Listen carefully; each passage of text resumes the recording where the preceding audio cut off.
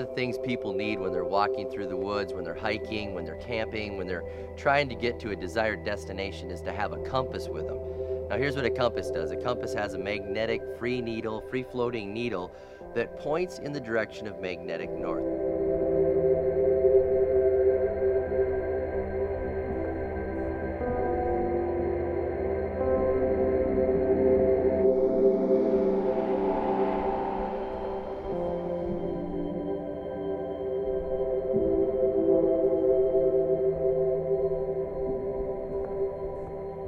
Now, a compass will point towards magnetic north, but that's not always the same as true north. Matter of fact, there's a term for the difference between true north and where a compass's magnetic needle is pointing. It's called declination.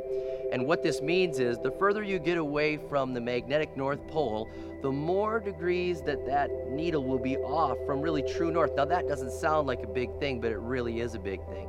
Here's what I mean. If it's only 1 degree off, can you imagine you're going to your destination and you don't get there because you were following magnetic north, not true north?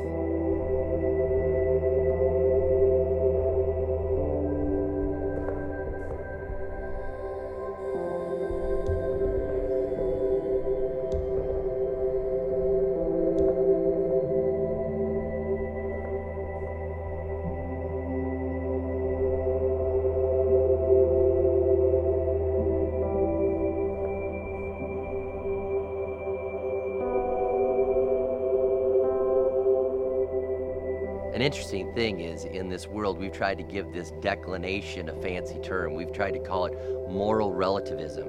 What that means is it's saying it doesn't matter how far you're off.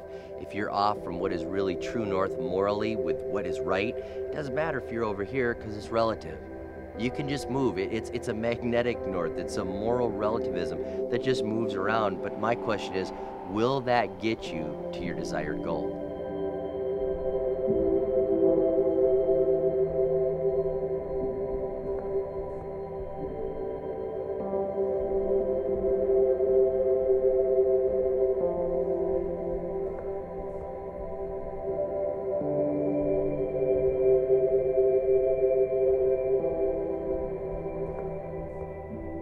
The Bible says in Proverbs 16:25, it says, "There's a way that seems right to a man, but in the end it leads to death."